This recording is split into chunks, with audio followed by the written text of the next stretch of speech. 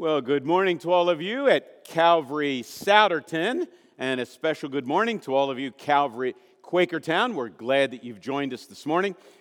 We're in the second week of a series that we're calling Continuing What Jesus Started, and we're doing this series to remind us that we're on a mission here, and that mission is not to accumulate as much as we can. That mission is not maximum pleasure. That mission is not to become as attractive or maintain your attractiveness either humanly or surgically. That's not our mission. Our mission is to continue what Jesus started. And that necessitates knowing what Jesus started and knowing what it looks like to continue that. We actually printed little stickers that if you didn't get one last week or the week before, you can pick one up on the way out in the next step space or at the hub. And you can have that, but here's what we're encouraging everybody to do. The sticker says, continuing what Jesus started, CWJS, and we're asking you to carry it around in your pocket, in your wallet, in your purse, in your Bible, somewhere. Carry it with you. And when you come to the point where you're accepting that mission as your mission, you can then stick it somewhere. You can stick it on your iPad, not on the front of your iPad, on the back of your iPad. You can put it on your computer. You can put it on your bumper. Just don't put it on somebody else's bumper. You can buy a magnet and put it on there and put it somewhere you can take it off. The point is, put this sticker somewhere that you'll often see it. And you can be reminded then, hey, I'm on a mission here. And the mission is not about me. The mission is about what Jesus started, and I need to be continuing that. But as you think about that, we immediately come upon a problem. And let me explain the problem this way. No one was closer to God than Jesus. You agree? Nobody was. After all, Jesus said, the Father and I are one. How much closer do you get? So Jesus is closer to God than anybody who ever lived. But here was the amazing thing. The people that were furthest from God, they wanted to be close to Jesus. That's incredible, right? So Jesus is the closest human being that ever lived as far as proximity to God, and the people that were furthest from God wanted to be close to Jesus. And the people that thought they were close to God, the people that had lots of rules and regulations that kind of cut their teeth on all kinds of religious stuff, they thought they were close to God, but they wanted to be as far away as possible from Jesus. In fact, they're the ones that got together and decided they were going to take Jesus out. And in fact, if you read the book of Acts, where you discover what the early church was about, you discover the same dynamic. As that early church lived in closeness to God, the people that were far from God wanted to be part of that first church community. And the people that were really religious, they wanted to do away with that community and be as far away as they could. So what the heck happened? In our day, do people that are furthest from God want to hang out with church people? If Jesus were to show up today, we often think that all the religious people would kind of run to him and the people that are furthest from God would flock far away. But that's not true. So what happened? Maybe we're not doing such a great job at continuing what Jesus started. And that's why we're doing this series. And we're actually looking at the letter that Paul wrote to Timothy in 2 Timothy. So if you have your Bibles or your phone or your iPad or whatever, you can turn to 2 Timothy. And I'm going to remind you of a couple of verses as we get started. I'm going to reread the beginning couple of verses, and then we're going to read near the end of the letter. And we're going to see if we can tease out some principles about continuing what Jesus started from learning about a few of the people that are addressed and written about in the letter. Now, kind of our theme verse for the series is 2 Timothy 2:2. And that verse goes something like this. The things you've heard from me in the presence of many witnesses, entrust those things to reliable people who will then be qualified to teach others also. So we often use the metaphor of a relay race, right? So here's Paul. He receives from Jesus these things that are mentioned there. He then runs his race, and as we mentioned last week, he hands them off to Timothy. And Timothy gets them. Timothy lived in a town called Lystra. Timothy gets the things from Paul. And then Timothy runs with him. And Paul writes this letter saying, now remember, Timothy, Get those things for me. Run really, really well, but be sure to pass them along to reliable people. And then when the reliable people get the things, they need to run well and pass them on to others also. See, there are 4 legs in the race. Paul to Timothy, reliable people, others also. Well, that raises the question then. What are these things? Like, what are the things that Paul received from Jesus? And what are the things that he then passed to Timothy?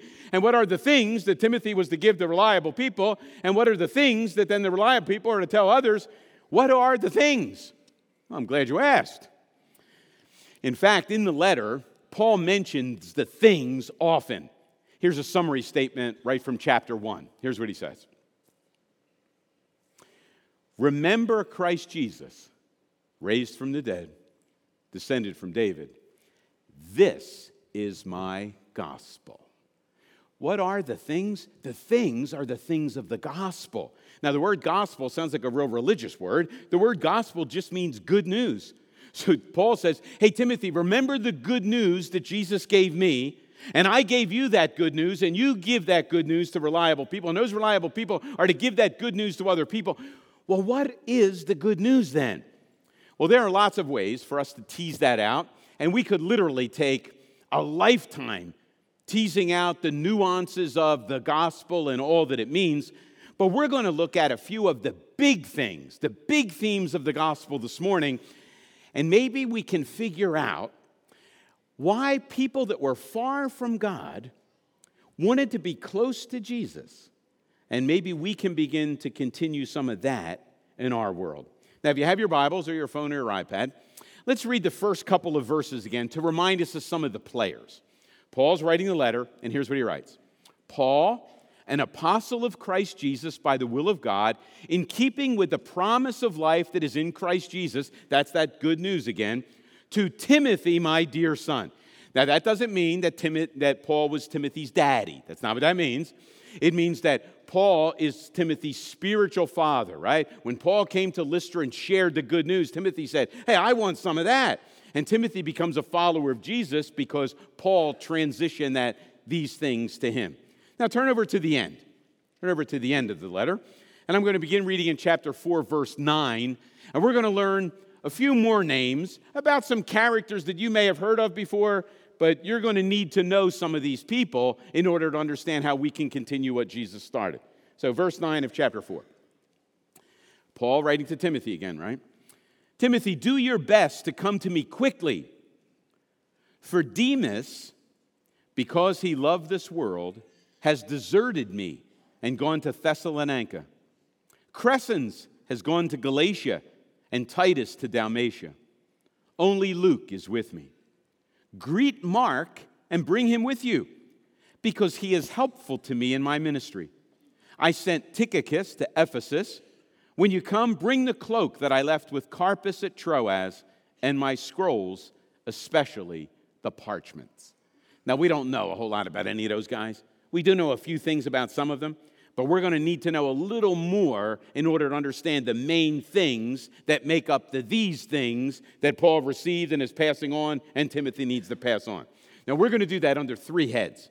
And the first of those heads is acceptance. If you want to understand the good news, you need to understand something about acceptance. Now, you already know a little bit about acceptance across boundaries because you know Paul and Timothy. Now, remember, Paul grew up as a rule-obeying, knowing Jewish guy who became a Pharisee, an expert in Jewish rules and regulations. Paul not only knew the rules, he kept the rules. He jumped through all the hoops. He was a rule fanatic. He was good at it, rose through the ranks, and becomes a honcho of rule keeping. Eventually, he's so committed to the rules of Judaism, he becomes a persecutor of Christians. When Jesus shows up, and Paul perceives that he's teaching a message different, and the church is teaching something different than the rules, Paul sets his sights on destroying that new community. So he arrests Christians, brings them in, tries them, and he's part of the execution squad. And yet Paul, the persecutor, is accepted as part of the community. Well, how about Timothy? Well, Timothy, remember, his father was Greek and his mother was Jewish. That means he comes from a situation where he doesn't fit in. In fact, it's easy to see that a lot of his insecurity and his inability to kind of function with confidence comes because he never fit in. He's not really Greek, and so he couldn't play with the Greek kids, and he's not really Jewish, so he wouldn't let him play with the Jewish kids. He was never accepted anywhere. And so here's Paul, confident and religious, a persecutor of Christians. He's welcomed into the community. And here's Timothy, a Jewish Greek kid, welcomed into the community. Oh yeah, did you pick up a couple of the other names? How about Mark? Remember, did you read that name, Mark, at the end? I read it. Maybe you weren't listening. Mark. Now, Mark, John Mark, is the author of the Gospel of Mark. And here's what we learn about Mark. Mark travels with Paul on his first missionary journey. So they go to the island of Cyprus. They kind of do a little mission work there. As soon as they get back to the mainland and Mark can walk home, Mark deserts the team and goes back to mommy. Now, we don't know why he left, but I'm guessing it was something to do with mama, right? The going's getting a little tough. It's getting a little hot in the kitchen. Mark bails. He goes back. In fact, the split is so severe that when they're ready to go on the second missionary journey, Barnabas, who traveled on the first missionary journey with Paul, Barnabas said, "Hey, Paul, I'll go get Mark." Paul says, "Don't bother." He said, No, I really want Mark to go. Mark's not coming. And Barnabas and Paul have such a fallout that they never work together again. That's pretty sad. But did you read what I read at the end of 2 Timothy? At the end of Paul's life, he writes to Timothy and says, "Hey, Timothy, I want you to bring Mark when you come because he's helpful to me." You see, even deserters are accepted in this community. It's incredible, right? And so you get persecutors accepted. You get insecure Greeks and Jews accepted. And you even get guys that bail on the mission God gives them. They're accepted too. And then you get Luke. Luke's a Gentile. He's a physician. He's super intelligent. He went to all the right schools, and he's accepted into the community. The community is vast and it's broad, and it doesn't matter where you came from. It doesn't matter your background. It doesn't matter where you've been or what you've done. Jesus says, "I want you to be part of my community." But there's a problem. Now, don't misunderstand. We were built for community, right? Human beings were not built to live life or go it alone. We're built for community. In fact, part of what the Bible means when it says we're made in the image of God is that we're built for community.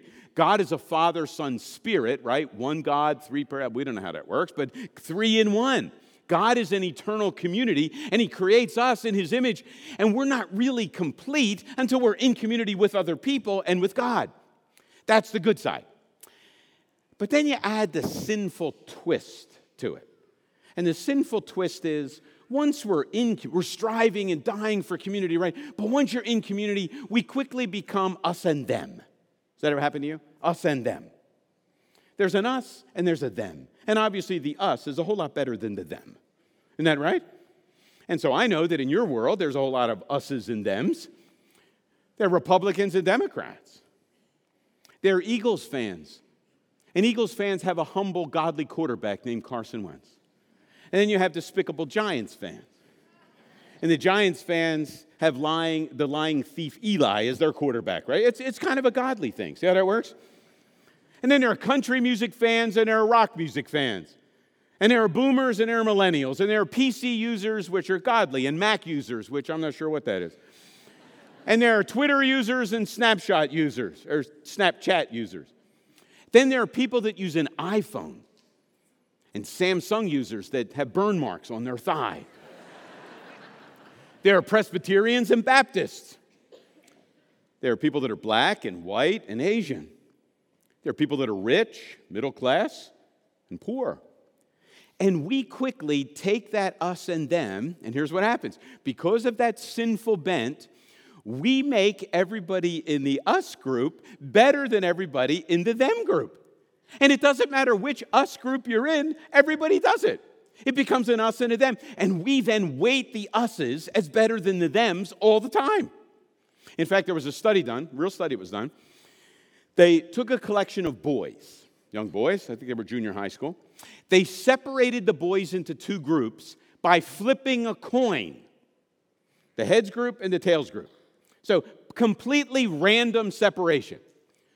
Within a matter of hours, the two groups thought that their group was better looking, smarter, more athletic, more attractive, and better than the other group. They were separated randomly. And all you women are sitting there, it's just like boys. That's how boys are. Women are worse. I don't know if they're worse, but everybody knows boys are better than girls, and so I figured they're worse. You see, it's an us and a them deal, right? Well, what's the solution to the us and them problem? The solution is the gospel. That's what Paul's saying. And this gospel takes persecuting Pharisees, Greek, Jewish kids from a mixed household, physicians that are well educated, and deserters like Mark, and says, what do you say we get together and have a community? That's great, right? The solution is the gospel. Naturally, we move toward the us and the them. Only the gospel is powerful enough to break down those barriers. And so I made a list of people that we welcome here at Calvary Church. If we're a church of accept, if we're going to continue what Jesus started, and if those that are furthest from God were kind of wanting to get close to Jesus, and we're going to continue what Jesus started, then we need to be an accepting, welcoming community. So here's the list of people that are welcome at Calvary Church. And if you don't like the list, well, I don't know what to say then. Here we go. Believers and unbelievers are welcome here. Skeptics, Republicans and Democrats. Young people and old people. People in suits and people in jeans. People with wrinkled skin and people with tattooed skin. People with wrinkled skin and tattooed skin. Oh, it's gross. People of every skin color. Respectable people and shady people. Addicted people and messed up people. Gay people and straight people. Skeptical people, Buddhists and Muslims and Hindus and Jews and married people and single people and divorced people and confused people and confident people. On behalf of the leadership and the staff of Calvary Church, I say welcome to you. And I don't say that because I feel comfortable. I say that because we want to continue what Jesus started. And you look at the group of people that he hung out with. The group of people that Jesus hung out with makes that list look pale in comparison and shallow. Jesus says, everybody's welcome in my kingdom. Everybody's welcome. Deserters like Mark, physicians like Luke, Pharisaical hypocrites like Paul, and people that grew up in mixed families like Timothy. They're all welcomed. Now, that's only the first part. Jesus doesn't leave alone what he brings in, but that's step one, acceptance. Well, the second thing is flawed. Everybody in the community is kind of flawed. Now, I do have to tell you, I didn't want to use a negative word. Sometimes people, Charles, you use such bad language. But that's not a bad word. So I went on a thesaurus search. So if you don't like flawed, how about some of these words? Putrid, offensive, corrupt, warped, screwed up, rank. You get the idea? That's what everybody is. Have you ever been in a situation where obviously everybody in the group is better than you? Megan and I were in California for a wedding a couple of years ago, and she wanted to stop at Muscle Beach. Megan didn't fit in. I fit in pretty well, but Megan really felt out of place there, right? Were you ever in a group with people that are obviously all geniuses, right? You can't even understand what they're talking, and you just know you're out of place, right? Or maybe people are talking about building stuff or fixing stuff, and you immediately don't want to be with that. That clearly is a them group and not an us group. See how that works? Well, you know, there's one area of life where every one of us are suboptimal. And that's when it comes to morality. That's when it comes to righteousness, because we're all flawed, we're all putrid, we're all offensive, we're corrupt, we're warped, we're screwed up and ranked. That's what we are. Look at the group of people that we only did a small spattering in 2 Timothy. Check out the group. Paul was an executor of Christians. Timothy lived a timid life where he was insecure and not standing up for what was right or wrong. Mark deserted the team. Demas leaves the mission and says, I don't want to continue what Jesus started. I want to live for myself. Look at the team of people that are mentioned in the letter. That's our group. That's us. Everybody's flawed. And if you don't admit your flaws, you can't come. You see, it isn't that your flaws will keep you from coming. Not admitting your flaws will keep you from coming. That's what Jesus says over and over and over again. We have a little sticker for you, right? Continuing what Jesus started. Before Paul met Jesus on the road to Damascus, he had a bumper sticker too. Here was Paul's bumper sticker. SWJS. Stopping what Jesus started. That was his mission. And Jesus said, I'd love to have you as part of my team, Paul. Wait a minute. My mission is stopping what you started. I'd love to have you be part of the team. Everybody's welcome. But that acceptance brings a change. And Paul, who was all about SWJS, becomes a team member. It doesn't matter where you've been or what you've done. Jesus says, I welcome you. I'd like to have you part of the team. The doorway in is not being perfect and having no flaws. The doorway in is admitting your flaws. Only those that don't admit their flaws cannot enter. That's pretty scary, right? Because we make a living out of hiding and pretending, don't we? We don't want people to see the flaws. A friend of mine calls me every Friday morning at 6:30 when I'm driving to my small group, every Friday morning. So this last Friday morning, he asked me questions like this every week. I kind of hate the guy, actually. He asked me questions like, so Charles, hey, I was just thinking, I was talking to my group this way, I was just thinking, what in your life will you do anything to keep from going public? And what kind of question is that at 6:30 on a Friday morning? What in your life will you do almost anything to keep from going public? So I've lived with that for 2 days. Let me ask you.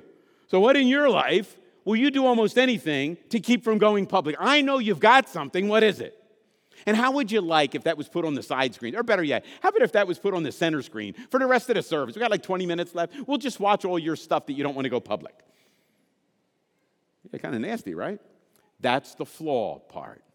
We've all got it. We've all got the same problem. Everybody can come. Everybody is accepted, but the way in is admitting your flaws, admitting those things that mess you up, admitting your problem. That's what keeps you. It's not having the flaws. It's not admitting the flaws that keeps you. I frequent Casey's Saloon in Hatfield. You may not know Casey's because Casey's is kind of a high-end joint. They don't let riffraff like you in. I go to Casey's fairly regularly, and one of the things you have to know about Casey's is they have TVs, kind of like a sports bar all around the room, but they don't have those high-definition flat screen things. They got the giant boob tube TVs, right? And, I sit maybe 15, 20. I can't see a high-definition screen if I'm too far away. There's no shot I'm seeing anything on the boob tube, right? And so I'll be watching a game, and what's the score? I'm asking people to... When I go home and look at my TV, I'm like amazed, right? I don't even have, what's the new one, 4K? I don't even have that. I got a high def, and I'm amazed. Look, I can see the floorboards in the basketball game. Wow. I can see the faces of the guy. I can see the seams on the bait. Well, not really. I can see all the details. I can see the score crystal clearly. Here's the point. We often go through life viewing our flaws as if they were on a boob tube. And Jesus says, if you're coming, you've got to view your flaws in high definition. If you don't view your flaws in high def, you'll never come. But if you view them in high def, you'll know you've got a problem and you will come. So the first part is acceptance. Jesus says, anybody can come. Hey, Luke, you can come. Mark, you deserter, you can come. Paul, you persecutor, you can come. Timothy, you worrywart, you can come. Everybody can. But the entrance requires admission, admitting that you're flawed. Can you do that? If you can't do it, you can't come. Well, we have one last point, and that's change. Jesus touches and changes all who come to him. Jesus never leaves the same, those that he touches. And so everybody is accepted, and you come admitting your flaws, but once you come, there will be change. So, for example, Paul the Pharisee, persecutor, becomes Paul the preacher. That's a change, by the way, right? Timothy goes from being a worrywart and timid to being courageous and the leader of the church in Ephesus. Mark goes from being a mama's boy who deserts the team to being someone who's a co-worker and helpful to Paul. And Luke goes from someone who doesn't know God, who's investing in his career, to being someone who takes his career and says, God, whatever you want to do with this, it's yours. That's change. So here's my question for you. What would you pray for if you knew God would give you whatever you prayed for? What would you pray for if you knew God would grant your prayer request? Physical health because you have an illness, a malady, or a problem of some kind? Marriage because you really want to be married? Restoration in a relationship with a child or a parent? Anxiety or depression to be healed so you live with confidence and poise? Maybe for finances, maybe for a job because you've been out of work, you're looking and things are really getting painful. What would you pray for? Well, I've got a good verse for you, which is a principle of the gospel, and we see it all over 2 Timothy. Here's a theme of the whole Bible. A question. So here's the question. Is anything too hard for the Lord? Is anything too hard for the Lord? Now that shows up all the way back in Genesis, and in a sense, that's one of the themes of 2 Timothy. Think about it. When Paul showed up at Lystra, Timothy's hometown, don't you think a few of the people scratched their head, isn't this the guy that was rounding up all the Christians, taking them in for trial and execution? Now he's here like preaching the... Can God do that stuff? Or maybe Timothy, you were like a worrywart, scared to death about everything. Now you're like standing boldly before people and proclaiming this message with great confidence. Can God do that? Mark, you deserted the team when the going got rough, and now you're helpful to Paul. And like Paul's, he's a varsity kind of apostle, right? Now you're helpful to him? Is that possible? Sure it is. That's a theme that runs through the Bible. Is anything too hard for the Lord? The answer would be no. So let's try that. I'll ask you answer. Is anything too hard for the Lord? No. It was semi. Let's try it again. Anything too hard for the Lord? No, it's not. Now, the first time that question gets asked and answered is in the context of the story of Abraham and Sarah. Some of you know that story. Now, here's the story. God shows up to Abraham and Sarah and says, okay, guys, I'm going to bless the whole world through you two. You're going to have a kid, and that kid is going to bless the whole world. There was one problem. When God told them that and gave them that promise, Abraham was 75, and Sarah was 65. And they look at each other and say, what? 10 years go by, nothing. God shows up again. Telling you guys, I'm going to bless the whole world. And they're thinking, I think this is too hard for the Lord. And God says, is anything too hard for the Lord? And I'm guessing they're saying, maybe not anything, but this is too hard for the Lord. Sarah even laughs in God's face. God says, Sarah, this time next year, right? You're going to be 90 years old. You're going to have a son. And she laughs. You'd laugh too, right? How many cribs have you ever seen in a geriatric ward? When people are shopping, like at shopping at Walmart, how many carts have Pampers and Depends in the same cart?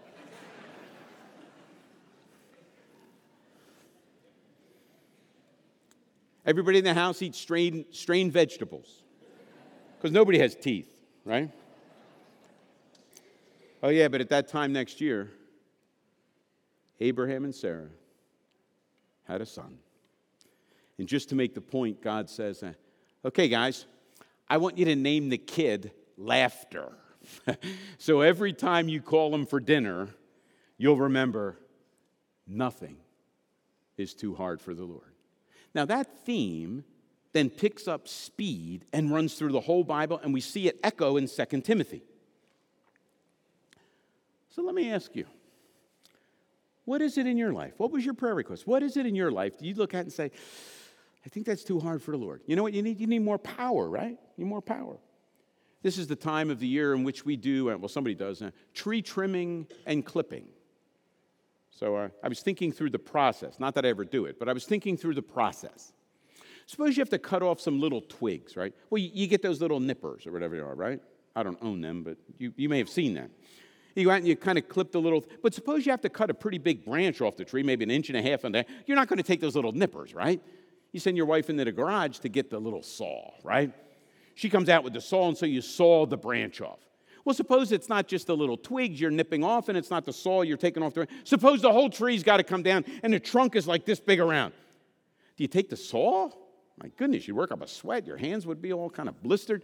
You need a chainsaw for that job, right? And you saw it off as close to the ground as you can because, you want to do something out in the ground. You don't want to trip over the trunk all the time, right? And you get it as close as you can, but you still have like 10 inches of trunk sticking out of the ground. So do you take your chainsaw? It's not going to work, right? You see, each step of the way, you need a little more power, right? When you go from a twig to a branch, you need more power, so you get a saw. When you want to cut the tree down, you need more power, so you get a chainsaw. When you cut the tree down, you need to get a stump out, you need more power. You need one of those stump removers, right? I was golfing the other day, and the guy had one of those stump removers. He wasn't even working up a sweat. He's standing on the side of the thing working a little lever like this, right? He's got a little helmet on because of OSHA, I guess, and little goggles, and he got this big blade, and it's making sawdust out of the tree stump as it's cutting, and he's just going, And before he left, I went over to check it out. There's a pile of sawdust that now becomes mulch, and the stump is gone. Any limbs in your life that have to be nipped off? Branches? Any whole trees have to come down? Any stumps have to be removed? Can I tell you? You need more power than you've got to get rid of them. Those stumps are not going to go by willpower, self-help, self-effort, more discipline, more Bible reading. It's not going to happen. How's it going to come? It's going to come when you trust Jesus rather than yourself to bring that transformation and change in your life. And it's not coming with your prayer request, giving Jesus the agenda for the day. It's basically coming and saying, hey, Jesus, what do you want to grow in my life?